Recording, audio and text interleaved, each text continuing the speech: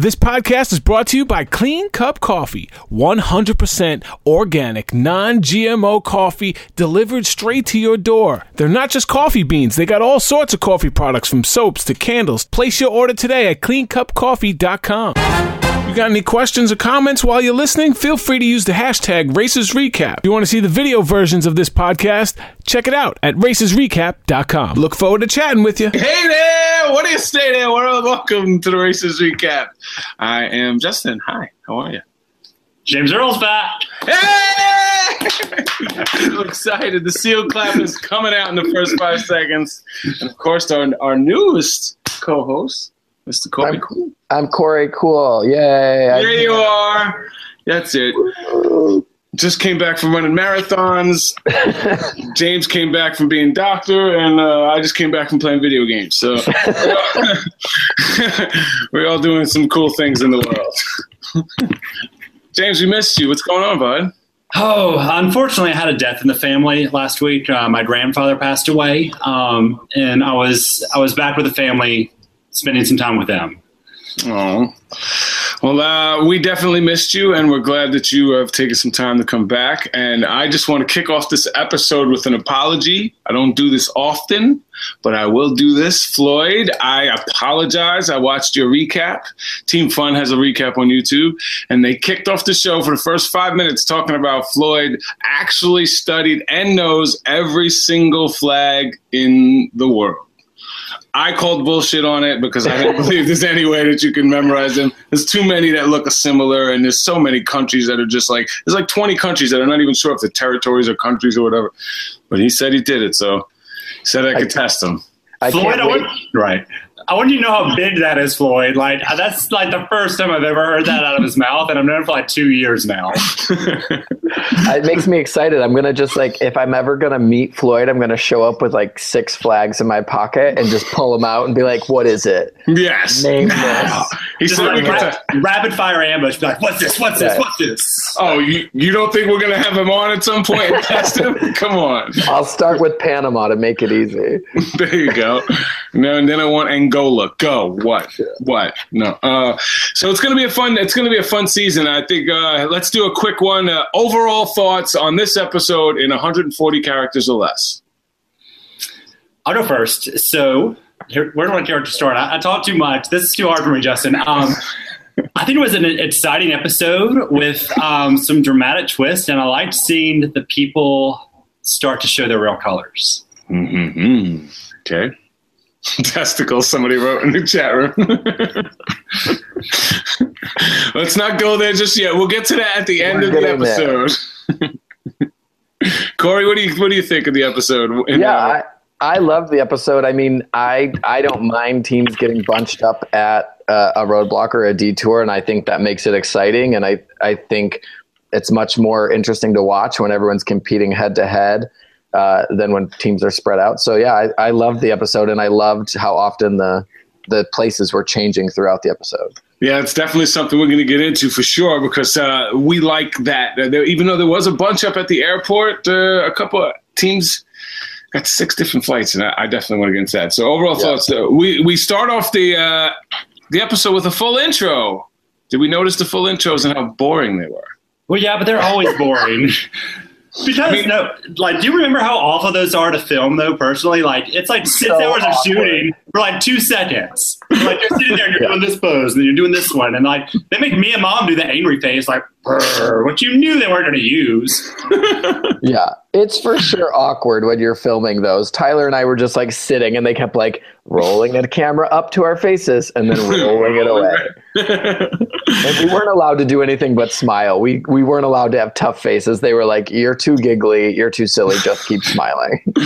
But I liked Brooke and Scott's. They had a little playful with Brooke jumped into his arms, and Becca and Floyd, of course, had a little personality. You can't not have personality. So those are the only two that had any sort of style. Everybody else was just like, but I'm glad there was a full intro. Diana is here in spirit and in the chat room. She will not be on video tonight, so she will be chiming in the chat room. So check Diana out there. Hey, Dee. Hi, we miss you. So Team Fun is the happiest team ever. Could that be possible? Are they going to be happier than Amy and Maya? Whoa, Shamir. Hello. Sorry about that, guys. Had a bit of technical difficulties. That's okay, Shamir. Actually, we're going to do your interview at the end of the episode. I just sent you the link if you're welcome to hang out and stuff, but I didn't know if you wanted to chime in on as we're going along or if you wanted to just save your stuff till the end. I'll leave that up to you. What do you think? Either way. What do you think? All right. Well, I think the best for us, because I think some of us might feel uncomfortable talking some stuff smack with you standing right there. We're gonna be honest about how we feel about it, but we're also gonna let you say everything that you want to say and give our honest feedback on that as well. Sounds good. All right. I appreciate that. My man, this is going to be interesting. I've gotten a lot of tweets about this so far. All right. So where were we at? Team Fun. How fun is Team Fun? That's what Team Fun. Could they possibly be the happiest team ever? And is being happy important on the race? Go ahead, James Earl. No, all you. You were Team Happy, so go. I was going to say, yeah, as one of the teams that I guess was Team Happy for the majority of the race, I think it is super important. I mean, I know that it's a tough race and there's a lot of twists and turns and you're all tired. And I think that was a huge motivator for me and Tyler, was just to have as much fun and to be as happy as we could the whole time. So, James Earl, you were kind of on both sides of this. You were Team Happy for a while, but then Team Don't Talk to Me for a little bit. Yeah, so we started off Team Happy because we were super restive, and then we got a little hangry, and it stopped being Team Happy. I think it just depends. Like, I think right now it's super easy. You're in the first and second lead. No one's a few teams have been eliminated, but you're not really feeling that pressure yet. So I think it's easier to be happy towards the beginning. What do you think, Shamir? Being happy important? I think being happy is important, but sometimes you get caught up with the pressure and the tension of the race and the adrenaline's pumping and all you're thinking about is, making it and not getting eliminated. That becomes secondary. I think it's definitely important. And, they do edit it. So you see the drama, you see the frustration, but they don't show the parts where, we're taking in the scenery and the locations that we visit.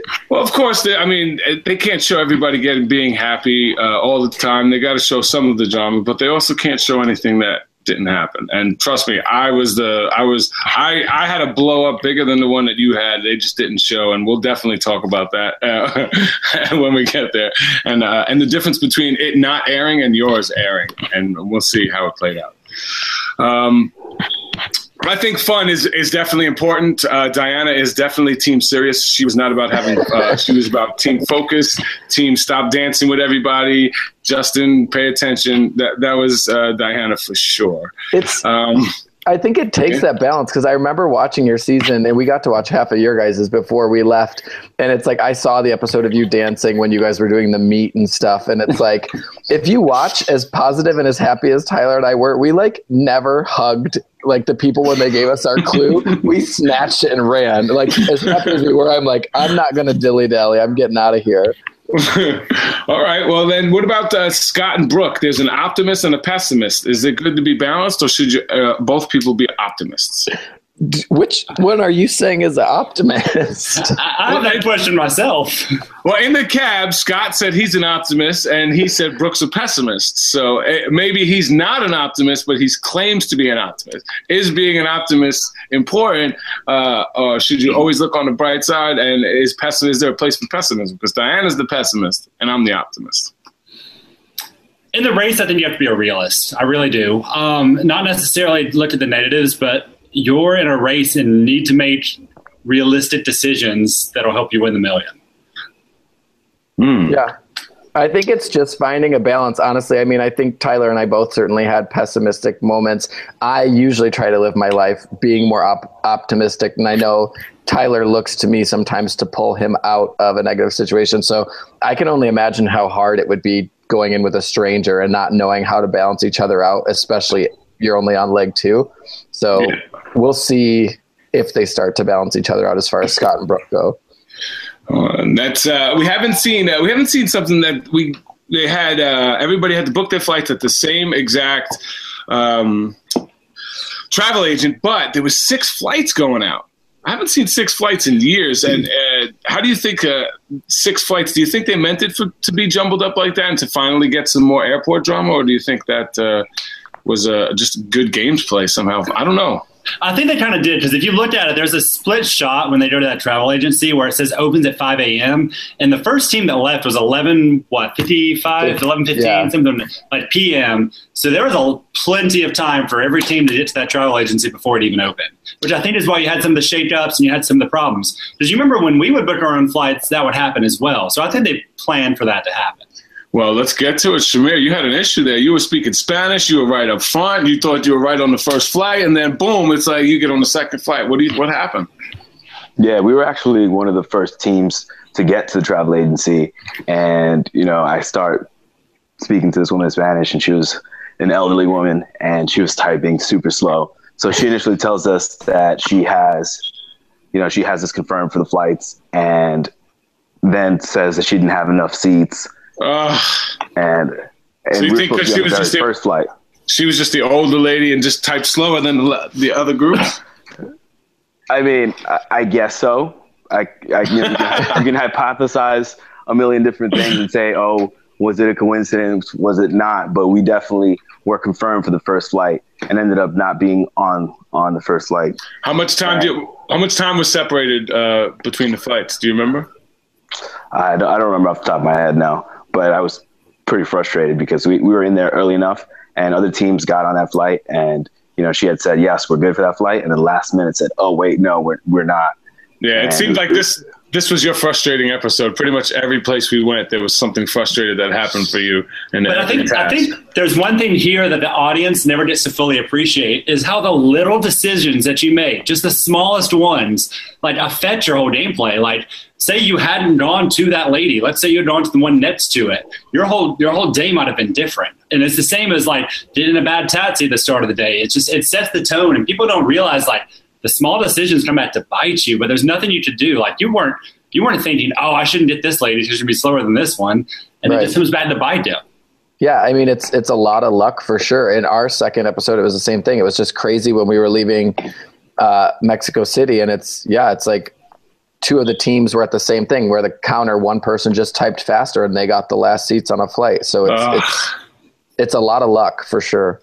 It's definitely, this was setting the pace for setting the tone for the whole episode and what was going to happen next. It seemed Matt and Redmond and Ashton and Vank got on the first flight, which it's cool to see Ash and Vank up front and to see how they can handle being up front. And we'll definitely get into how they fared during this episode.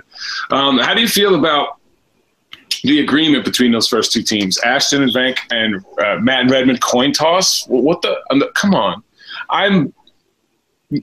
I will hold mine till the end, but Corey, how do you feel about this situation? It's so interesting. I don't know if Tyler and I would have ever made a promise like that. And even as close as we were with Matt and Dana throughout our entire season, I think we both just had an understanding where we would have never made a deal.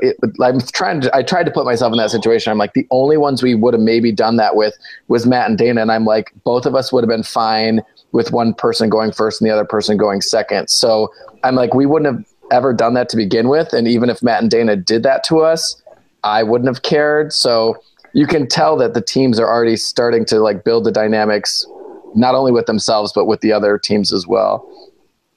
What do you think, James? I think it's brilliant from one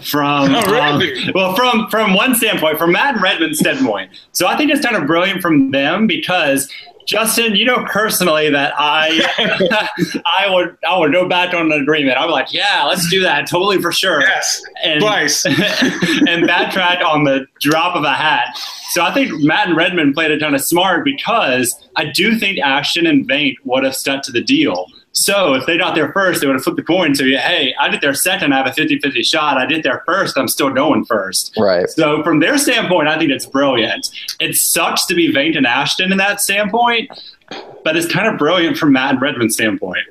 Now, this leads to, can any team trust them now that they know what happens? And does that matter?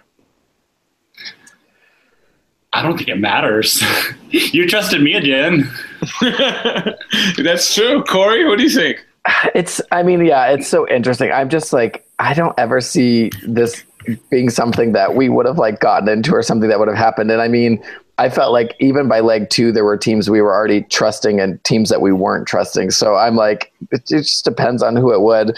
I think Matt and Redmond can definitely tell people like what happened in their standpoint. I wouldn't be too mad if somebody did that.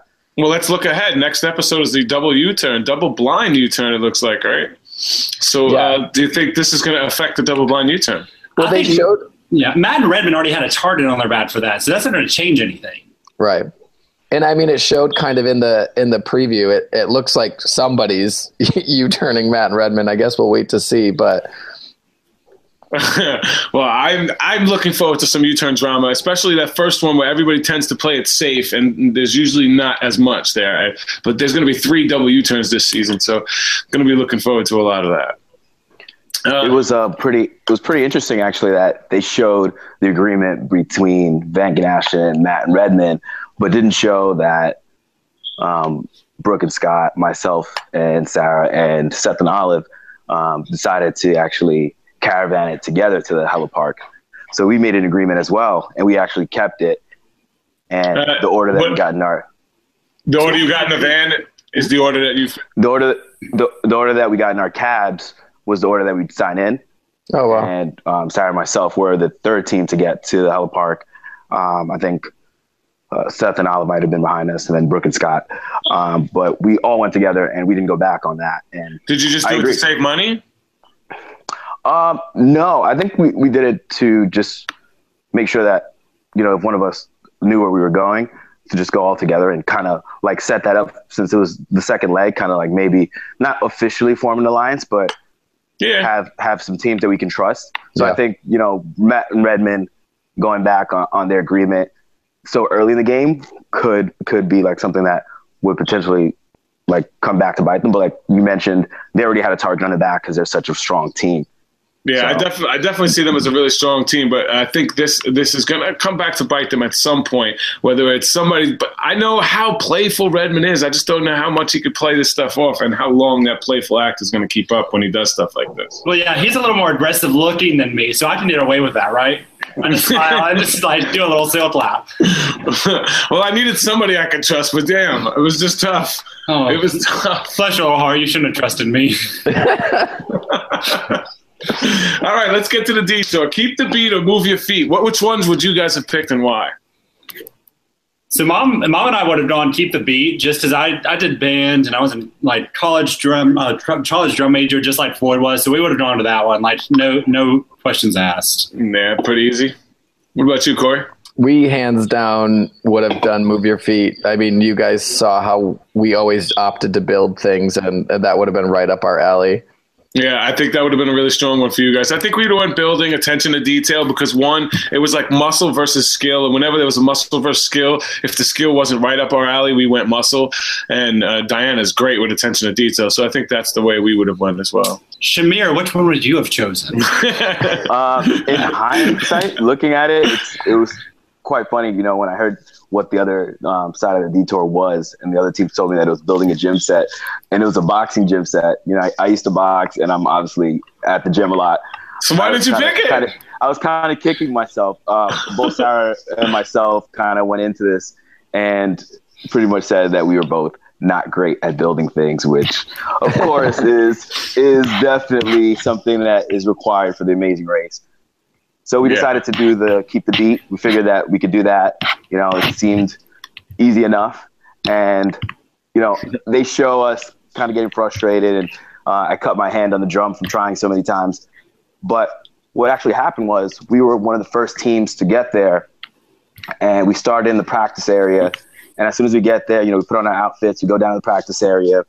And the people were just so nice. Like one of the guys that was teaching me how to play, asked me where I was from, and I told him I was from New York, and he's like playing these beats from 50 Cent songs and like laughing and having a good time. But we don't realize that you can go once you're done practicing and line up and start the detour. And we actually ended up staying practicing for longer than we should have. Such a rookie mistake. That was my one thing. So I'm sorry. No, that's my one thing I told Mom is like, whenever we do things like that, Like, you just do the practice stuff just to, like, get them to be like, okay, you can go. Like, I never stayed in the practice area longer than they made me. Like, I literally would show up to the practice area and be like, can I go now? And they're like, no. And I'm like, well, just let me know when I can go, because that's when I'm leaving. Yeah, that's definitely. So that. That's definitely something you got to be aggressive at all times, and sometimes you get caught in the like looking around or just caught up in the wonder and the awe, and sometimes it's good to just let yourself chill. But I think it's the adrenaline. You got to just listen to it and just always be on a sense of urgency. So, do you think that this was a balanced detour? Do you think one side was clearly easier than the other, or do you think that? I think that personally, I think this is pretty balanced. I think if you had the skill on one side, then you can get it a little faster, but not many people have those skills. I think it was a good roadblock, and I think some of the teams on the move your feet side actually played it kind of smart when they were trying to hold the water, because the water was the trick on that side. I don't think many other mistakes were made other than the water.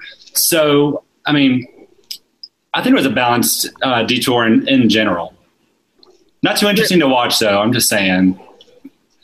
Yeah. I'll give you that. It's definitely not interesting to watch. The most interesting part was watching people at the beating the drums, whether they were having a good time or getting hurt. And those are the only things that were interesting. Building the stuff wasn't as interesting. The only interesting part about that was a little bit of gamesmanship where people were blocking the water so they couldn't see them dropping the water and using the pail. So I like the gamesmanship that came up with that as well. And also hurt elbows. That was an interesting part. Oh yes, was that where it happened? Brooke fell. Brooke fell. She fell on the way to the detour. She fell. All right. Well, let's talk about Brooke. If we're going to talk about Brooke, if we're going to talk about Shamir getting hurt and complaining, I think Brooke complained more than Shamir did this episode. How do we feel about Brooke and her elbow? Is Brooke the new Flo?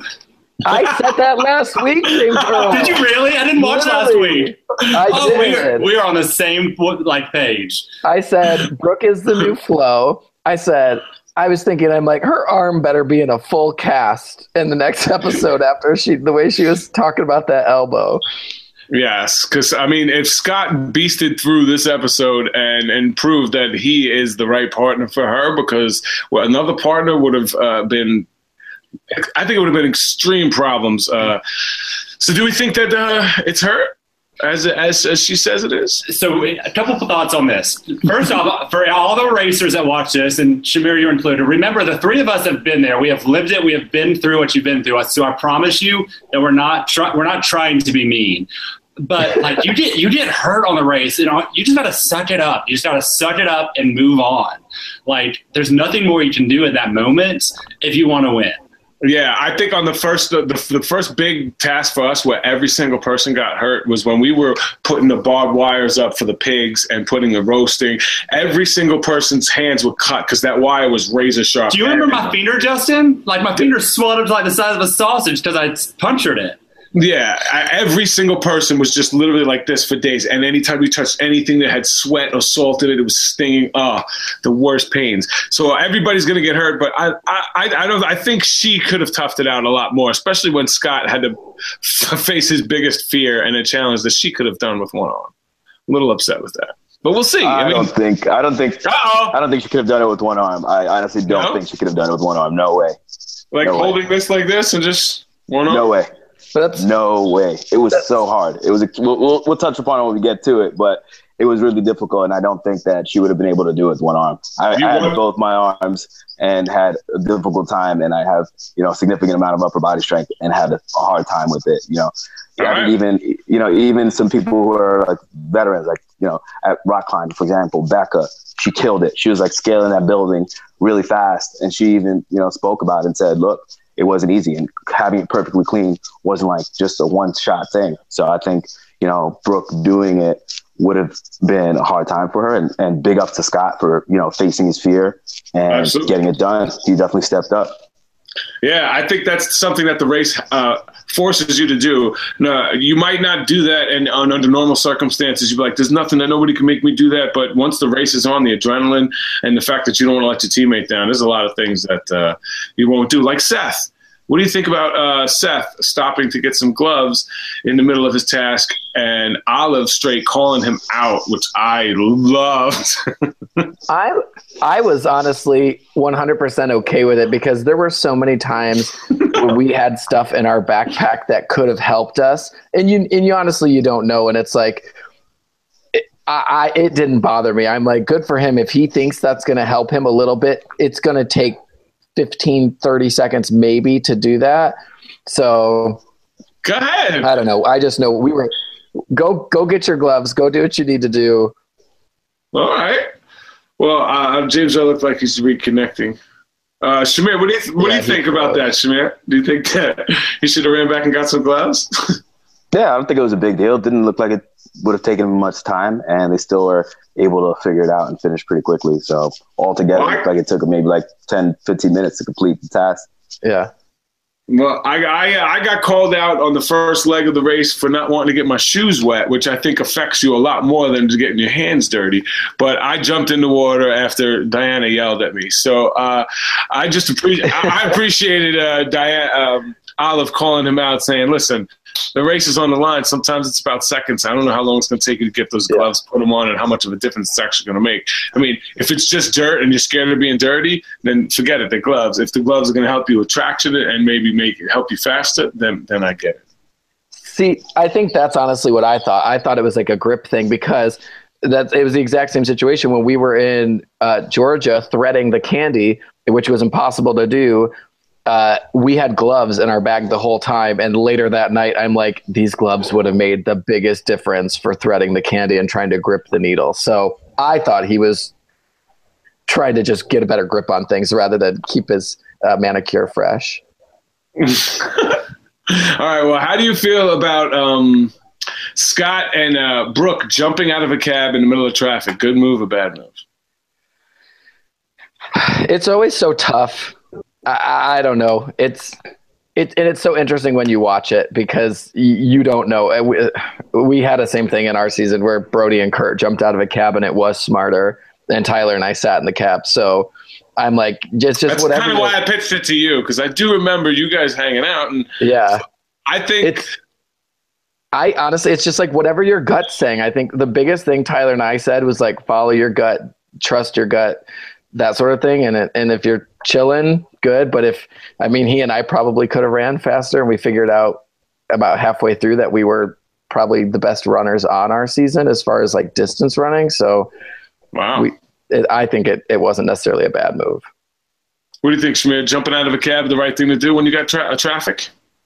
Yeah, I don't think it's a bad idea. We did it a couple times. I mean, if you think that you're close enough and running's the best thing, go for it. Because sometimes you're actually within walking distance. Like getting to the pit stop, we took a cab when we could have ran, and traffic was a little bad. So I definitely want to ask about that because I pulled up some maps and I saw the distance. It was definitely like a half a mile from where people were. So I didn't know if taking a cab actually hurt those people. So we'll definitely get to that. James, we're talking about Scott and Brooke jumping out of the cab in the middle of traffic, and if that's a good move or a bad move. I mean, they didn't get where they placed? They placed towards the end, didn't they? So not that great. They were fifth. Yeah. Sixth. I mean, they lost the place, so. So we'll see. I think when I think Corey was correct. When you've got to follow your gut. If you feel like your gut is telling you to go. It's the number one thing on the race. My two biggest mistakes on the race both happened because I went against my gut. I just went with, I guess, my head instead of what my gut was really telling me. I overthought it. And trust your gut on the race. Anybody that's ever going on a race, if you feel it, just go with it. And if that's the way you go out, then that's a better way to go out than a lot of other ways. So roadblock. Who would do this on your team, and why would you pick that person? Roadblocks. Fear of heights. I would have tried to done this because Diana's scared of heights. I have rappelling experience. I practiced rappelling with the fire department right before we went on the race. So I definitely would have volunteered for this one. So I think between me and Mom would have done this first. Like if we go back to never do this again, she's telling me, she's like, I'm doing the first roadblock. So she's like a little jealous because we got a little unbalanced with roadblocks. that she's done more than me. So her whole thing is like, I'm going to do one before you. So I think she would have ended up doing this one. For us, it was always like, if our original plan was to just go every other unless we absolutely knew like what the roadblock was going to be, and then we knew who would be better at it. So I like, something in my gut feels like Tyler would have wanted to do something that said squeaky clean, because he would have just thought it was funny and wanted to do it. But he and I both wanted to do every task for the most part. So I don't know. This one would have been a toss up for us. I think either one of us would have been fine doing it. Yeah, I think this task is definitely one that plays to certain strengths. If you have experience with rappelling, it's definitely going to help you on the race. And I don't know if there's ever been a season when there hasn't been some sort of rappelling or some sort of way that you should practice. I mean, there are rock climbing gyms everywhere, and I think that helped Becca immensely on this part of the race. And I think also Olive being a firefighter, I think that definitely helps, because as you know, we'll talk about with Shamir, I think he's muted for some reason. I'm trying to unmute him. He might have muted himself. You want to know one thing I loved about this roadblock, though, was that all the teams could do it simultaneously. I hate the roadblocks where it kind of plugs you up, or only so many people can go, or there's only like 2 stations that you can do actual perform on. I love when everyone can just go and do their own thing, and it's up to you to get it done.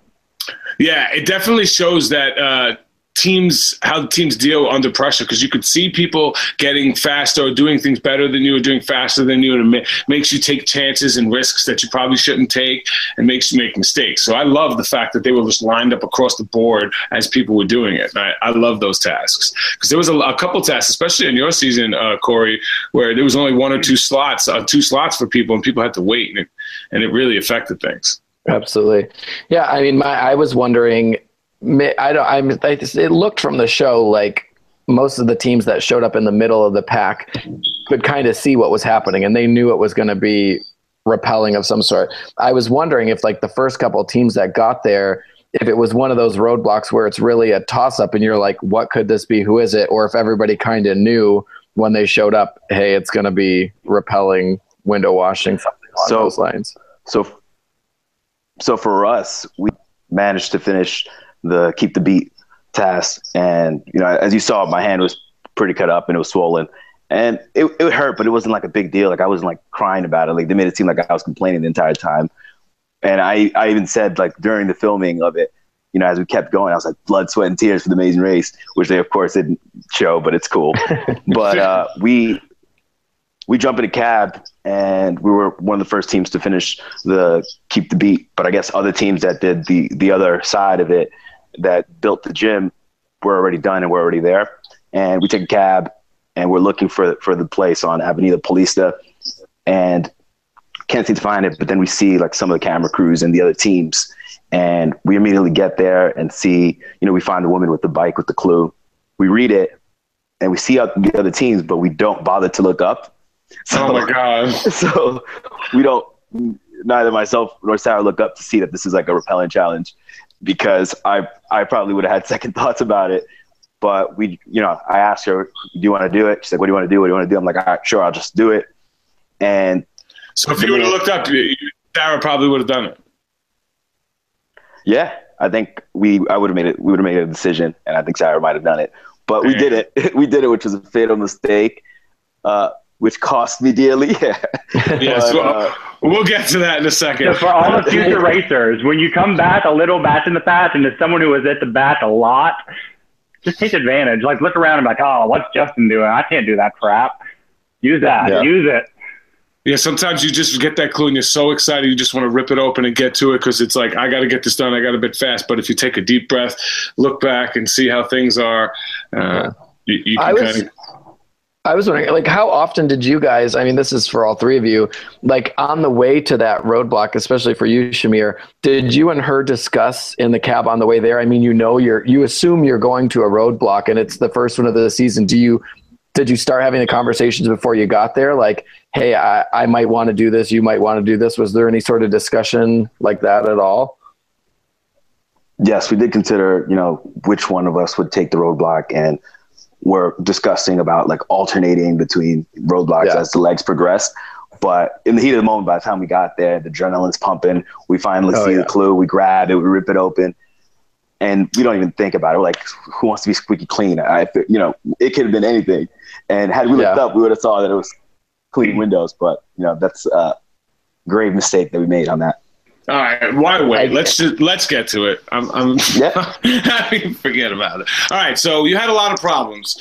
I'm going to tell you my initial reaction was I'm from the Bronx. I'm like, this dude is like jacked. He's supposed to be tough. He's up there crying about his nuts hurt. Why doesn't he just reach down, pick his nuts up, and move them? It's possible to just move them. I mean, that's my initial thoughts. The second thought is it wouldn't have happened if you would have nailed it on your first, second, third try. It seemed like it took you 5 or 6 tries where more than that. Really? So go ahead, go through it. Go ahead. Tell your side of the story. Yeah, absolutely. So we start and I go up to the top and Scott's up there with me and, he's obviously nervous because it's like a huge fear of his. And I'm slightly afraid of heights, but I'm like, the adrenaline's pumping. I'm like, let's just do it. I'm excited. I'm having like a good time with it. And I start down the building, making my way down pretty quickly down the building for, the first time rappelling, and get to my window, start cleaning it. And there was a time limit. I think it was like 1 minute and 30 seconds or something, or I forgot exactly what it was, but there's a time limit to it.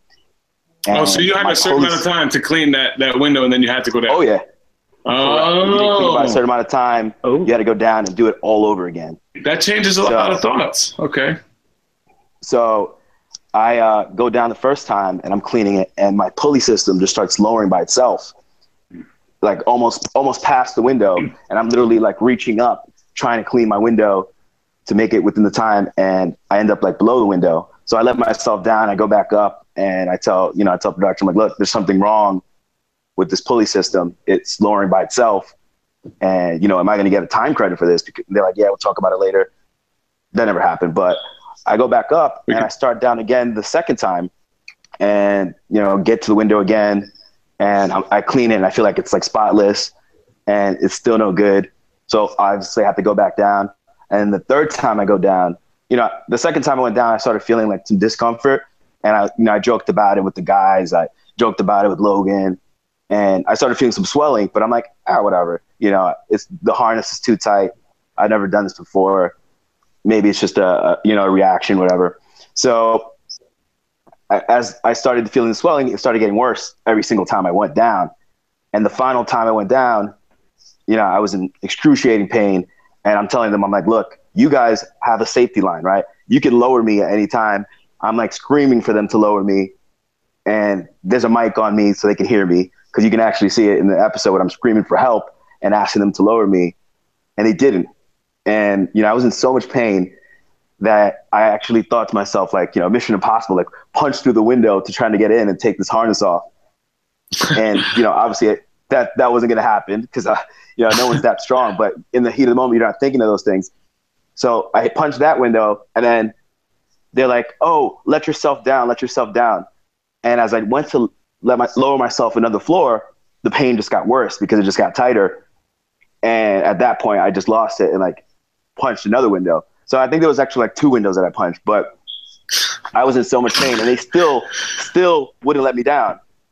So I finally get down. I'm like, look, I need to go into an ambulance and see a doctor. And I see the doctor, and he tells me that, look, if I keep doing this, I can have permanent damage. And yes, $1 million is great, divided by 2, 500,000, whatever, is awesome. It's a great amount of money and it's a great opportunity.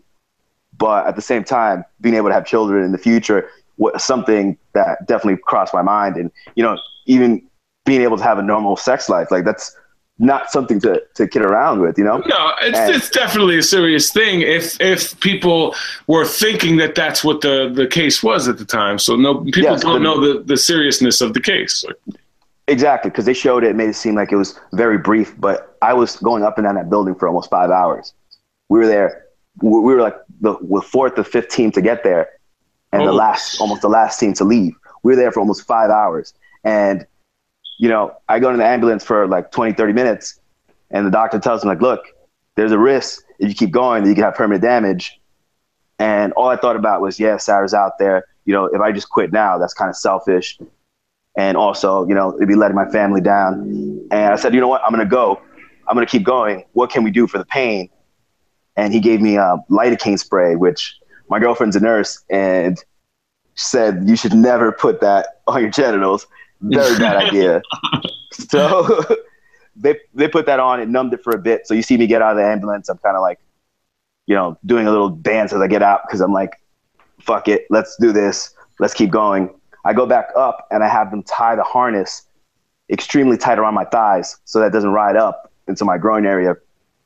And at this point, once I go down, like after a few minutes, the circulation was cut off my feet. So I'd have to go down, take off the harness. And that's why you see me like standing there waiting, like looking up at the building, because I literally could not feel my feet and even walk. Like I would take a step and like fall over. So I did that several times without feeling my feet. And then my window was spotless. Like Sarah was looking at it. My window was completely clean. I kept knocking. They wouldn't open.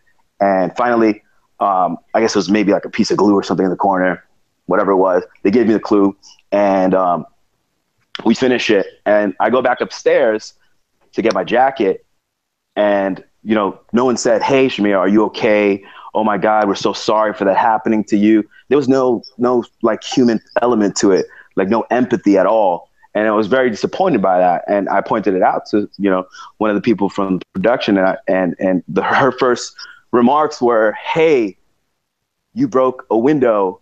We're gonna have to pay for that. There were people working in that building." Not, "Oh my God, Shamir, you were really seriously injured. Are you okay?" There was like none of that. And, you know, as we got to the finish line, I was at that point just so frustrated and disappointed, you know, that this show that I've watched since day one, since I was a kid, that I thought was so magical, would treat me this way, like almost like if I was a prop, and, you know, just a prop that you could just dispose of and not a person. So it was very disappointing. And then to see it and see the edited version of it and how I was painted to be this villain, when in fact I was in excruciating pain over hours, not minutes. It wasn't like 1, 2, 3. Oh my God, he's complaining. He went down 3 times. You know, it was dozens of times that I went up and down a building. They definitely don't show how long that everything was happening, and you don't get that through television. We also see everybody going through discomfort, and anybody that's ever used it knows that it hurts. I think because of you being a big tough guy, like the people expect more from you, and maybe that's unfair. You know, because they see somebody like you, they should be able to take more pain than somebody like a Logan, who's you know, tall model looking dude, right? Listen, man. Like I used to box. I can take shots, you know, take punches to the face, but to the face, you know, getting hit physically, hurting a leg, hurting an arm, hurting your face is one thing, but you know, every man can attest. It was interesting. It was interesting to see, you know, the comments that a lot of men were writing. And I'm like, look. If your 5-year-old daughter accidentally punches you in the nuts, you're going down for the count. Now you try, you know, hanging from a building for a couple hours and tell me how I was, you know, being a bitch because I was letting people know I was in pain. Like one thing I told myself was that I wasn't going to cry on TV. I'm like, no, you're not getting it from me. And I couldn't stop that. I'm the Bronx tough guy too, but I was crying like a baby the whole time. So let me ask you this: Do you think you could have handled it better? Oh, I think I handled it exceptionally well. Like I really restrained myself from, you know, the rage and the anger that I had and the frustration and the disappointment, all those feelings. I really controlled myself because I knew, you know, my nephews were going to be watching the show. My family was going to be watching the show. And, you know, I honestly thought, yeah, maybe they'll show me stuck, but they really pointed it out and like, you know, hyped up the part about my balls and wanted to keep repeating that over and over again to kind of make that the theme and kind of vilify me, which at the end of the day, it's TV, it's what they're going to do. But it was a bit disappointing that they made it seem like it was like such a short thing. Like, you know, I went down once and I was just complaining about it and everybody else did it and it was so easy and it was so fine, because that wasn't the case. Well, I think we learned a lot about your partner this episode, and I think the way that she handled this would make her your perfect partner. Can I say a few things? Absolutely. I just feel like you guys are being quiet because you didn't want to say anything. No. So here's the thing. Like, I need to say this now because, I mean, you can listen to it later. It's not like you're not be able to listen to anything I'm saying. I'm not I'm not trying to downplay anything that you felt. I don't know how you felt in that moment. I don't know the pain you were going through. I do think the one thing there's two things that I could find fault in. If I'm looking at it from a person on TV and watching it from the person who's both experienced things and seeing it from, the audience perspective, the punching the window, and you told me you punched it twice. The first time was out of pain, but the second time was out of rage. I think they were both out of pain. I literally lowered myself and was in even more pain and was trying to break into the building. Okay, that's so much pain. Sorry, that's not what you said earlier. I'm sorry. But that's exactly what I felt. Okay. I still don't. They weren't lowering me. I still don't know if I can. I don't know if I can. How I can respond to the reaction of punching a window. What would you have done, James Earl, if you were in such pain? What would you have done? I mean, I'm just saying. In leg 2 of my race, I was in a harness dancing on a wall, so I've been there. I know those are uncomfortable. Okay, you were dancing on a wall, but were you hanging from a building? And could they have lowered you if you were stuck? So let's say hypothetically you were stuck on a building and you were in pain from your general area and you were literally to the point that you just lose it and you're like, oh my God, I'm in so much pain. Let me down. And they don't. Yeah, I might crack a window, but there's no way on earth James Earl or Corey would have hit a window. No, I'm from the Bronx. I get it. That's my rage. I'm sorry. It has nothing to do with being from the Bronx. And being from the Bronx means nothing to. Well, I think it has a lot to do with your swag. I mean, you're generally being from the Bronx. You're kind of always competing with other people because of the rhythm of the city, and you kind of always get you. This tense thing, But James Earl, what would you have done if you would have been in that pain? How would you have reacted? Because it's easy to say, wow, you shouldn't have done that. That looks bad. But what would you have done, honestly? I mean, like I said, I know those harnesses aren't comfortable. I know. I've been there. Like I'm telling you, I have been there on the race in a harness twice. They're not comfortable. And I'm not trying to invalidate your pain. I'm just saying that you spoke earlier about trying to be an example to your nephews. And I can't find punching a window as an appropriate response. I don't. What would have been your response? You still haven't answered my question, though. My response is to just keep doing what you're doing, but punching a window is not within my realm of appropriate responses in that situation. It's not. And the number one question number 2 or 3 was, did you get penalized for breaking 2 windows?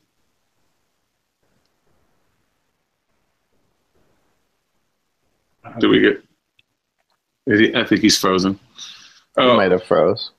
Yeah, I just wanted. I know he said that he didn't get time credits for sliding down from the thing. I wanted to know if he got penalties for.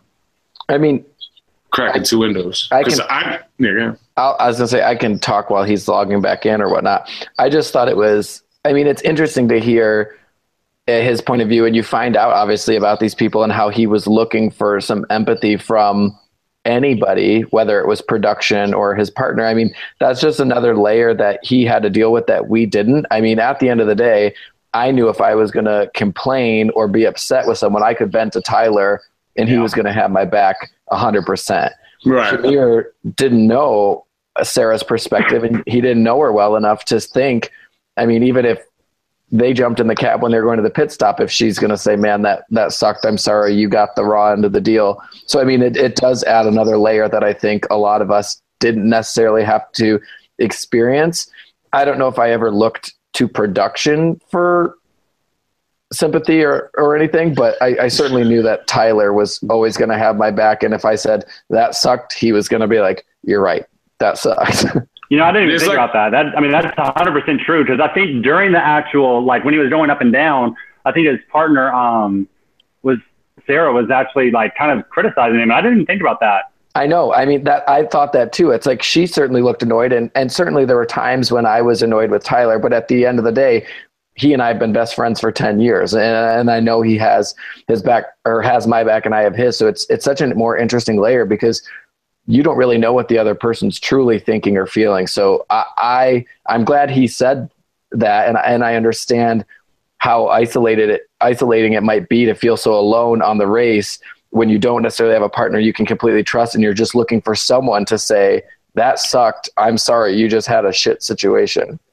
And he's definitely not going to get it from the head of security because we all know how that guy is. No. He won't even give us Band-Aids when we're sitting there with bloody hands. Suck it up. Okay, guy.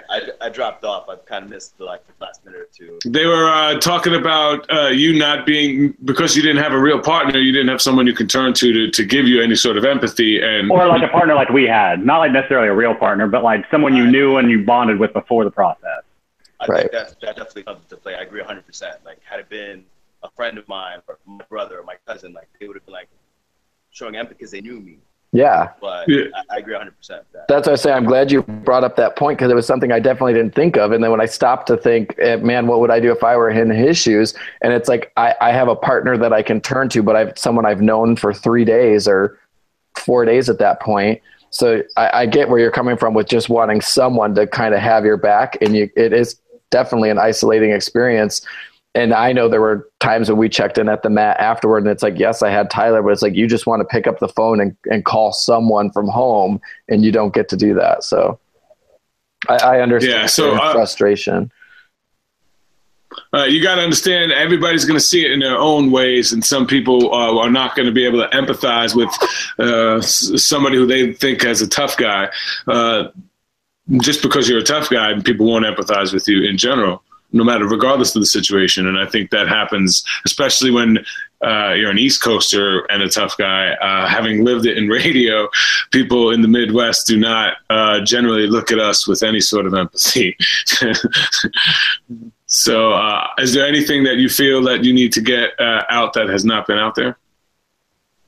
Well, it made it seem like I had an issue with Phil, which I didn't. And there were a lot of parts that they edited. Oh, the extra footage? No, he's talking about the pit stop. Oh, okay. Yeah, at the pit stop, I threw my bag, and they made it almost seem like I threw my bag at Phil, which I did not. Like, I just had it with the race and, like, just felt like just a range of emotions and just, like, out of sheer frustration, just, like, giving up almost. Like, oh, I'm done with this, and threw my bag. And they kind of edited it almost to look like if I threw my bag at Phil, which I did not. Yeah. Okay. And then when I was talking to Phil, like I told Phil numerous times while I was standing there that it had nothing to do with him, that I had no issues with him nor Sarah, because Sarah, in the beginning was, nothing while I was on the building going down, just kept rooting for me. Towards the end, she did get frustrated, and when she saw me go into the ambulance, she's like, "Oh my God, I hope he's not giving up." And I could understand it from her perspective that, obviously she doesn't know me, and all she's thinking about is winning because that's what nobody came on the show to lose. And when you see your chances of continuing going to an ambulance, the first thought is, fuck, I really hope that this guy comes out of this ambulance, not, I wonder if he's okay, which I can understand. But even after that, after we finished, we get in a cab, and I thought that, she had been down there long enough that she could have seen which direction, the other teams were going. I was like, which way are we going? Which way are we going? And, did you get a cab yet? And I felt like I kind of got a little frustrated and kind of snapped at her a little bit, which wasn't okay. But then, like, the things that I saw afterward, on the interviews that she spoke about, and kind of just made the facts seem like small, like what I went through was something small. We're all friends now, and we're very tight. So she told me since then, gave me a heads up as to the things that were said, and we're friends now, so it's all good. And it's all people's immediate perspective of the situation as well. Exactly. At that point, this is leg 2. We didn't know each other at all, so she had every right to feel that way and say those things. Although, seeing it and reliving it, and then hearing that interview that she gave kind of resurfaced some feelings. It kind of hurt a bit, but I know that since then we got to know each other and we're all friends, and that it's just a part of it. It's part of the game that people are going to say what they have to say. Listen, and as it happens, I'm man enough to tell you there was two bonus scenes that made me cry when I watched back, seeing how people talked about us. And I actually watched it and I cried because it was literally from the first episode. We didn't have friends, and watching back, we thought something totally different. You watch back, it's like, holy cow. And it hurts you because you expect more, especially after the situation. But you kind of got to look at it as like, that's people's perspective of you, and perception is reality. And being self-aware is something that I'm still trying to master. It's one of the hardest things for me to do is to actually be self-aware and know how the things that I'm saying or the tones and the actions are affecting the people around me. Not to cut you off, so I know we're running short on time, but yes, the interviews, I actually was sitting on a bag of ice, literally, and they're like, hey, you have to do these interviews. And I'm like, no, I don't want to. And they're like, no, you have to. And that's why I'm standing there with my arms crossed. And it's not like I'm throwing a fit. It's just like, I did not want to be there standing, okay, checking in. And, you know, Phil at one point says, Jameer, are you going to show us a smile? I'm like, no, I can't fake a smile. I can't fake that I'm okay. I just can't. You know, I understand it's television, but I'm not. Like, I'm not okay. And, you know, I was sitting there on the side, and the people from the show came up to me and, again, didn't say, are you okay? You know, they came over with legal and all that other stuff. And, like, it just felt like such a formality because as racers, you all know, we accept the risk that happens. You know, if we fall off a cliff and we die, we die. Like, that's a lot of people that watch it at home don't realize that. Take on all these risks. Like if our arm gets chopped off, so be it. Like there's nothing that we can do about it. We just have to live with it, you know? Yeah, man. In this case, I was injured and there's nothing I can do about it. And had it been something permanent, there still would have been nothing I could do about it. And all I wanted was empathy, which I didn't get. There are some people on The Amazing Race who could tell you that there have been 3 players who have run with broken legs during the race. Too, one of them being the Sweet Scientist who won The Amazing Race and ran 7 legs with broken legs. So it's there's a lot of people have gone through some ish on the race, and they're not as sympathetic or empathetic as we would hope that they would be.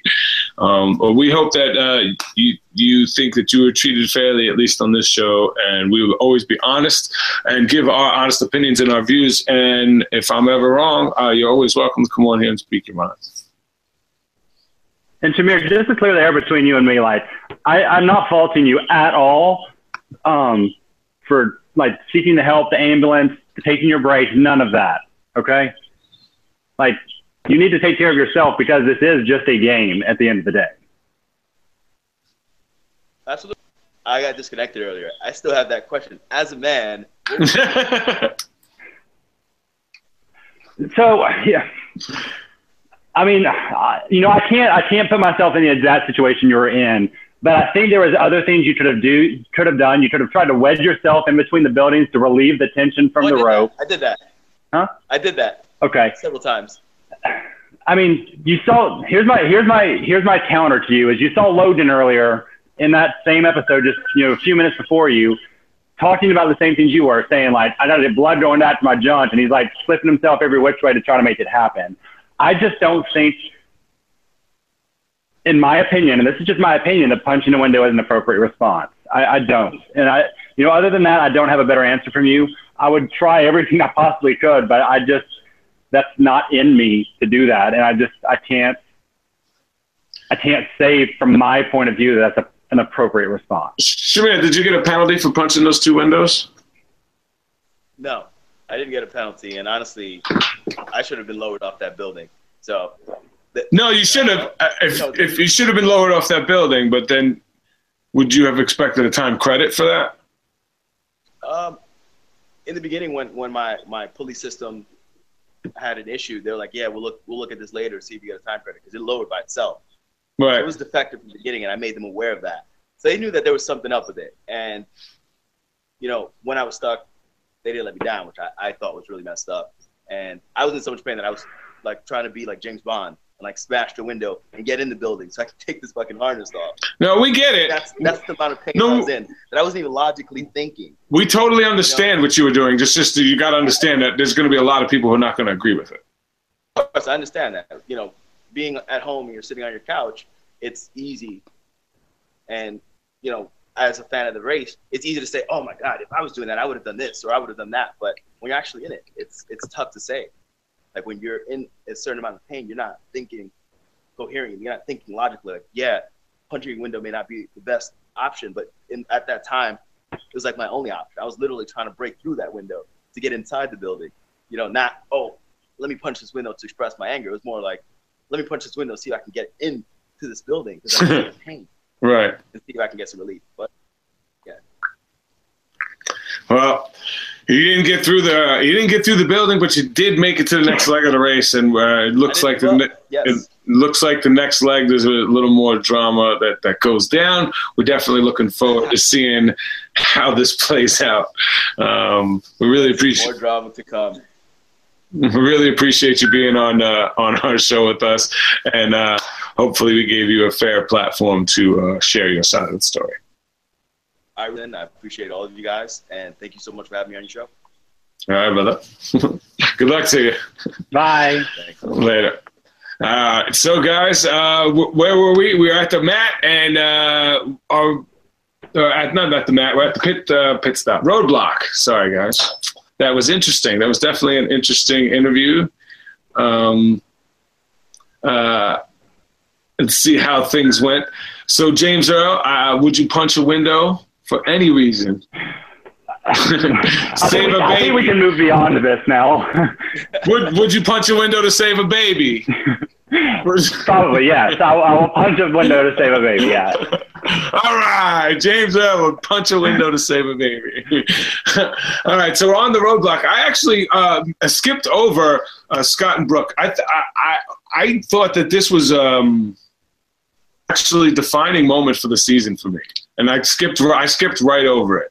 So I just wanted to go back a little bit. So when she was already irritated, she was in a bad mood, complaining, and then she fell and got hurt. That was the time for her to step up and prove that she's like going to be that one that follows through, or it's going to be what it is that she was, which was a hindrance to her team and more of a pulling back from her team as opposed to, hey, if my arm hurts, at least I'm going to be the positive force that's going to be driving the team mentally. It seemed like she was not only bringing it down physically, but kind of bringing it down mentally. How did you feel about that? I'm kind of split on Brooke on this one because if you look at what she's doing, she's actually still doing it. She's still carrying all that cement stuff. She has like her arms loaded. She's doing the work. It's just she has to constantly, and I want to say this word very briefly because I know editing helps a lot with this, but constantly talking about her elbow. Granted, we may have seen the 5 times she mentioned her elbow the whole day, but as a racer, you have to remember, and I remember this when I was racing, like the camera's always on you, and if there's a part of you that you don't want to present, like you just got to swallow whatever feelings you have, get to the pit stop, get in that hotel room, and just have your moment then. Yeah, absolutely. I was hoping, I was live tweeting, and I was like, this is going to be it. How is she going to respond to it? And then you see how she responds to it. And I'm like, dang it. I expected more. But the good part about it is I think that with her partner being Scott, it's going to lead to some good television to watch. All right. So quiet, Corey. I'm processing what you said about, you're absolutely right. I was like, she's mentioned this elbow every 10 seconds for the last 30 minutes. But you're absolutely right. They could have edited every single time she said it and just put it into that like 5-minute package or whatever it was. So I get it. And it's so interesting to watch. And I think especially with the strangers component, we all kind of probably put ourselves in that position and are like, what would we do if we had gotten paired up with a stranger?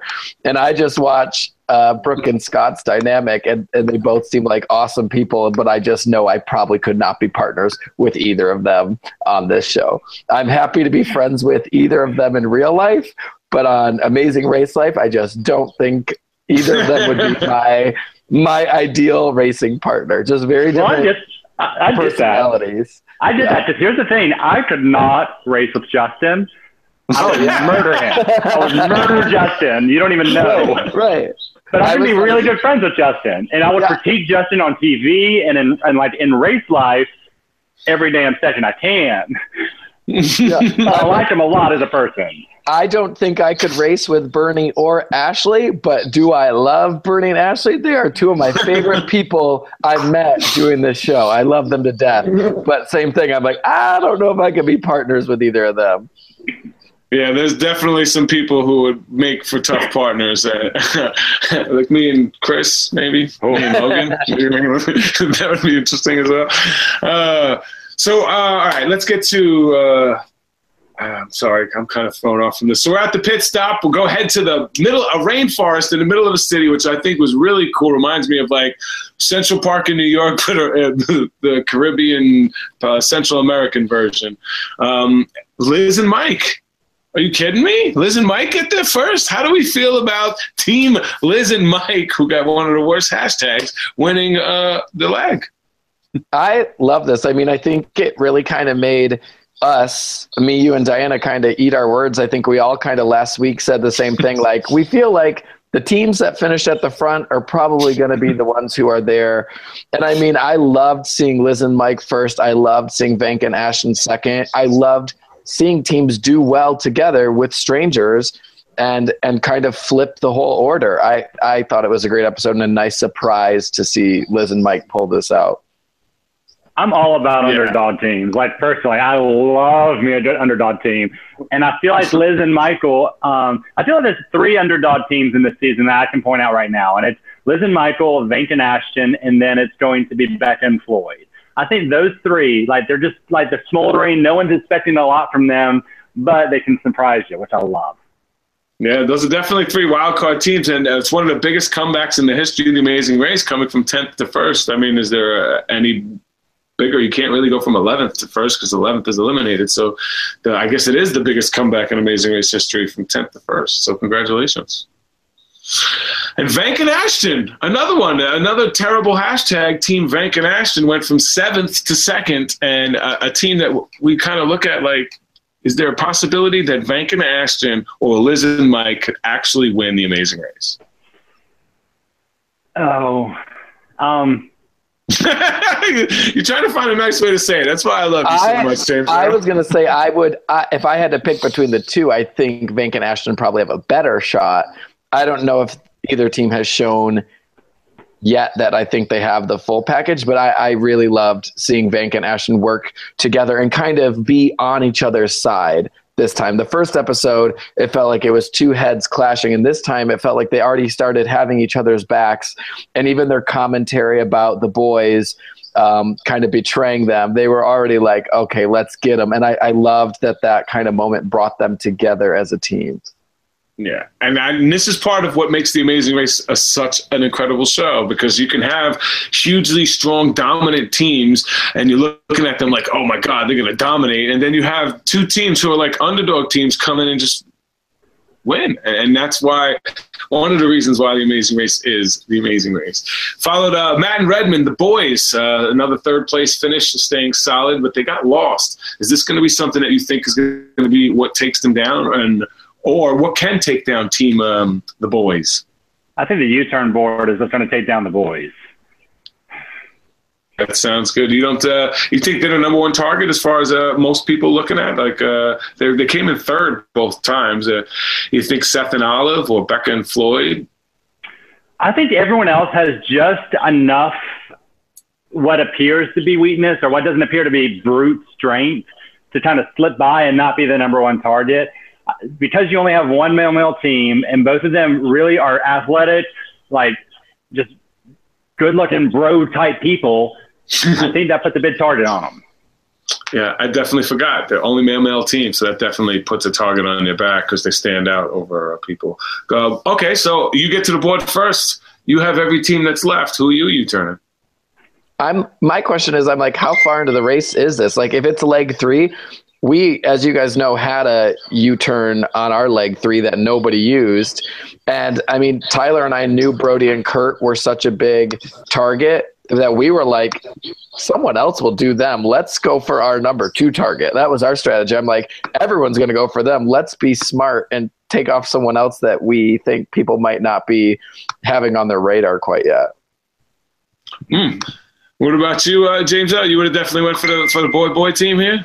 I would have gone for Matt and Redmond. If I get to the U-turn board and I can do anybody, it's going to be Matt and Redmond out of this group. I do think there's some other strong teams, but I think right now they're kind of the powerhouse. They're the most consistent so far. Yeah. Well, back-to-back threes. Back-to-back threes. That's Seth and Olive have a better average. Just saying. Yeah, it's a 5, so it's a 2.5 they have. Yeah. You're the average guy. Seth and average guy. Seth and Olive are the team that I'm looking at that could be that steady. Okay, I don't think they'll ever be bad enough to be last. Like when they're bad, I think they'll only be in the middle of the pack. That's the type of team that I look at them as. Whereas I look at Matt and Redmond, they have some flaws that you're seeing early on the race that could be detrimental, where they could go from first to last. So I think that the boys team has a little more chance of getting kicked out on their own merits. So I would have looked at it. I wouldn't have used the next U-turn regardless, no matter who. If it's a blind U-turn, you won't use it? Oh, if it's a blind U-turn, of course I'm using it. But if it's a blind U-turn, I'm always using it. If it doesn't go against your U-turns, I'm using it. Why? You have nothing to lose. Use it. I was trying to make sure. Make sure you know your strategy. Well, we'll find out. We'll find out season 30, right, when the three of us are competing against each other. Make it happen. Hot mess of a season right there. It's going to be like, it's a blind U-turn, and I'm going to write from Tyler and Corey to Justin and Diana. That's funny. It'll be just like Kristen and Tiffany. You'll do it when you're behind us. Right. So Team Fun beats out Scott and Brooke in a foot race. Does this mean anything moving forward? Her elbow was hurting. She couldn't run as fast. Here's the thing. Okay, I defended Brooke earlier, and now I'm going to try to go a little against her on this part. So, Brooke, if you ever watch this, sorry, I love you. If you look towards the end, and Mom actually pointed this out to me, and I had to go back and check out. If you look towards the end, Lady is like propped up on that elbow, having a good time at the pit stop. So she's playing up the elbow. Brooke, we might have to get you on to defend yourself. But no. Like I said, I do feel like they edited her talk a lot. But at some point in the time, just suck it up, girl. Just swallow it, suck it up, and then just power through. Which she physically was doing. It's just she wasn't verbally doing it. Right. So we look at Team Fun, and do we think that they have what it takes to win it all? Like, can you be that fun and playful and be like an Amy and Maya and sneak in and win? Because they weren't the consistent favorites at all. They were underdogs. But it seems like Team Fun is a strong team as well. I think as long as they can buckle down when their feet are against the fire and then have fun when it's not, I think they will go very, very far. I mean, I agree. I think they can buckle down. They did the beat side of the detour. They edited it to make it look like it was the fastest of anyone who did the music. And I mean, they did get on their first try. That was confirmed. Right. And they passed somebody in the roadblock. They got there 7th and they left 6th. So, I mean, they can do the tasks once they're there. It seems like in the second episode, maybe they had some trouble navigating, or maybe truly the helicopter order really just set up the day. But I think they are a team that can buckle down and do a task once they get to said location. Oh, I agree with you. But what I'm saying is, not when they're in the middle of the pack. Because right now, 6, 7 is kind of middle of the pack. I'm talking when you're in 9 or 10, when you're in that very back of the pack, when you just have to just buckle down and power through, because we've all been there and we know and I love it. I love that they're taking pictures with the cab driver and they're just enjoying the experience and having a blast. But if you're at the back, you don't have time for that. Yeah. You just don't. Ain't nobody got time for that. Well, here's what the map looked like. So here's the thing: running versus taking the cab. So it's a 0.6 miles here. Is this broadcasting to everybody? So They were here at this park. Mm-hmm. They were here at this park. People jumped out here and went and got in the car, and other people ran down this dotted line. So do you think running versus it's 0.6 miles, running versus taking a cab in that traffic? What do you think? If somebody told me point blank period, it's a half mile, we would have been running. All right, so if you know it's a half mile, you're running regardless. We're running. James Earl, this was kind of a situation on the beach in Rio for us, right? So I have to take a different approach. Granted, Mom has been running like half marathons recently, so she probably don't put me to shame. But like, I always think of that luggage. Like, you're not just running a half a mile; you're running a half a mile with 20 pounds on your back. So that always adds a little bit more in my mind. Because I think the team that took the taxi actually beat the team that ran. Yes, they did. They did. So that's at least in that situation. So I thought I would have been with Corey. If I would have seen any sort of traffic and it was a half a mile out, I'm like, baby, we got this. Let's go.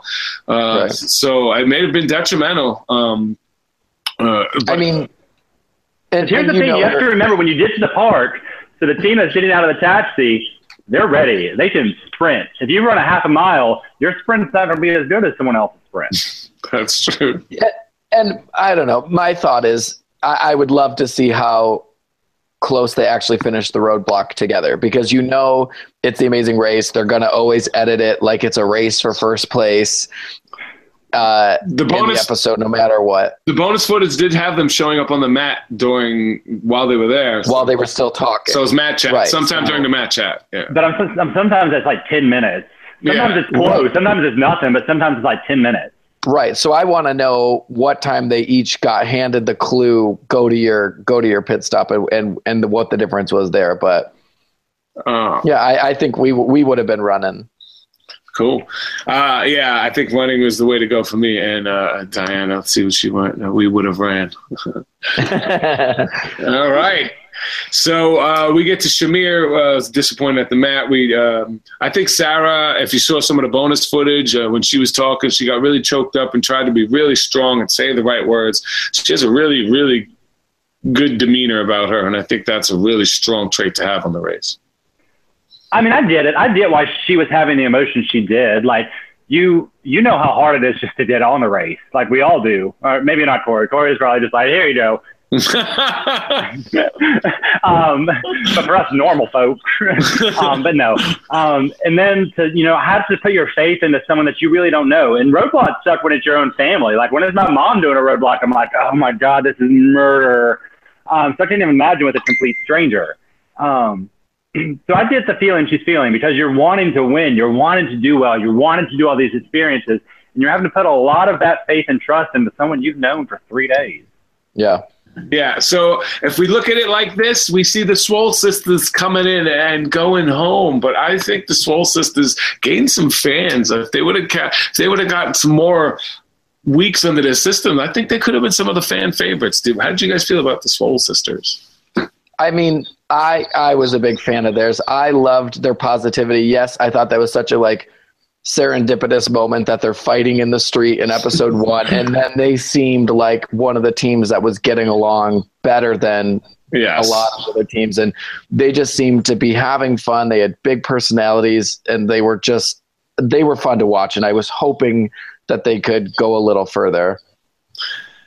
Yeah, I just feel bad for them throughout the episode, though, because until they got to that roadblock, they never really even saw a team, and that was 53 minutes into the episode. I was kind of wondering, because they kind of just got forgotten about during the editing of this episode, at least, to try to leave some mystery. But I felt bad for them, because you knew that whole day they were feeling it, and they got stuck on the last plane, and it sucks to be in that position. But they had such a great attitude about it, and that's part of the thing where I'm saying, it's a sucky situation that they're in, but you just swallow it, you have a good time, and you just enjoy the moment. Yeah, so that kind of wraps it up. I didn't tell you the prize. It was a 7-night stay in Barbados. They get to ride a submarine, and they go on a rum tour. Liz and Mike, congratulations. They were on the 3rd flight past 5 teams, successfully won a leg of The Amazing Race. So regardless of how it ends for them, that's something nobody will ever be able to take away from them. So now, seal clap. Seal clap. Can we get the seal clap back? We get a seal clap this week, and I'm so happy. So the seal clap is going to go to Becca and Floyd at the Detour, because they killed it, and they had so much fun doing it, and it just made me so happy. So they get my seal clap. Oh, the seal clap. All right. Actually, something we did not talk about, which I am sorry, the Shamir thing threw me off having him here. I apologize about that. But my super fan move of the day was Sarah sending the Swole Sisters down the block. I thought it was the best move of the season so far. She had a little snake in her, watching the girl ride around and saying, go, go, go. I love that move, and I think it was the best move of the day, and it saved them from being eliminated. What do you guys think about that move? I think it absolutely saved them from being eliminated. And whoever the cameraman was in that moment deserved a raise, because he was catching this while also snaking around with the bicycle lady that was just weaving in between them. Oh, it was a great moment, and I feel bad for Jesse and Francesca, but from Sarah's perspective, you got to do it. For a fact that you were them. Well, we know you would do it, Corey. How'd you feel about it? I was I think we did something. You saw us do something similar on our season. So I loved it. It's so funny though, because it's it makes me. Yeah, I really admired Sarah. I was what a move! That takes guts to do, and we all are. I think decent people at the end of the day, and we all love each other. We love the other racers. We loved everyone on our season, and it's hard to do to somebody that you like, but it is a game, and we wanted to win. So I give her props for doing what she needed to do to stay in the game. All right. Well, Corey, this is your first real recap with us doing this the way we're supposed to be doing it. Do you have something? I know. I'm I told you before we started live, I was I had 30 minutes to prep for this. I'm I didn't get to think of what I get to give out. I'm going to have to get back to you. Next week we'll start one and we'll premiere Corey's award. I'll look back and see if maybe we'll give him the Cock-a-Doodle-Doodle award or something like that. Well, the best pun of the episode or something. I don't know. Yeah, that'll be your thing. We'll give you a week to think about it. And if you want to comment below, what should Corey's award be at the end of the show? Right. Comment below. That'd be fun. All right, next episode, Zanzibar. I love Zanzibar. I love that as a destination. I'm excited for that. Tanzania sounds like such a cool, exotic place. But there is going to be a blind double U-turn. How is this going to affect Dun, dun, dun. Ooh, double James Earl. How's this blind U-turn going to affect the race? Is somebody that gets U-turned going to be the one that's going home? Dun, dun, dun. Will there be any strategy? Will it be say, hey, I'll U-turn this person and you U-turn somebody who have already passed? Do you think any teams are smart enough, teaming up? What do we got? I know James Earl's bouncing in and out. Are you around, Corey? Yeah, I'm here. It's definitely interesting. I think the blind U-turns make it hard to at least as far as Bernie and Ashley knew that we were the ones who used our U-turn, which is why they U-turned us, which sent Brody and Kurt home. With a blind detour or blind U-turn, you don't get to see whose face is up there. You don't get to do that kind of slide move. So I definitely hope it gets played. I'm interested to see who actually uses it. But yeah, and then what happens from there. Like I said, last week, I like when the detours and you get U-turned when it's something you can recover from. I don't like the U-turn being a death sentence. I don't think that's fair. I don't think that's fun to watch, so to speak. So I would love to see them get used. I'd love to see people fight back from that and kind of prove that they want to be there and show that they want to be there. Absolutely. Diana is not on video, but she is on the chat room, and she definitely is going to be putting Shamir in check. I know that's her style. She wrote it in the chat room, and she's going to say to Shamir what she says to me, and I could just say it for her because I know her thoughts. It's not about you may have been 100% right. And I agree with everything you said, but it's the way you said it. So, Shamir, it's the way you said it, and it's the way you did it that is the reason that people are upset with you. I'm 41, and I deal with this continuously. It's my biggest flaw, and I understand it. It's hard. I get it. So, you will be put in check, Shamir. Okay. All right, so is that it? Is that all? Are we done here? Superfan move next week, Zanzibar blind story. Yes. Thank you guys, each and every one of you, for coming on. Is there anything you guys want to chime in that I skipped over or I missed? Or? We talked about all the points I wanted. Mm-hmm. We checked it all off. All right. Well, I appreciate each and every one of you for taking time out of your day. Please click below in the box and follow us on social media. A little thumbs up, a like. Wow. You made it all the way through the podcast. If you want to continue to support the Races Recap, please check us out at racesrecap.com.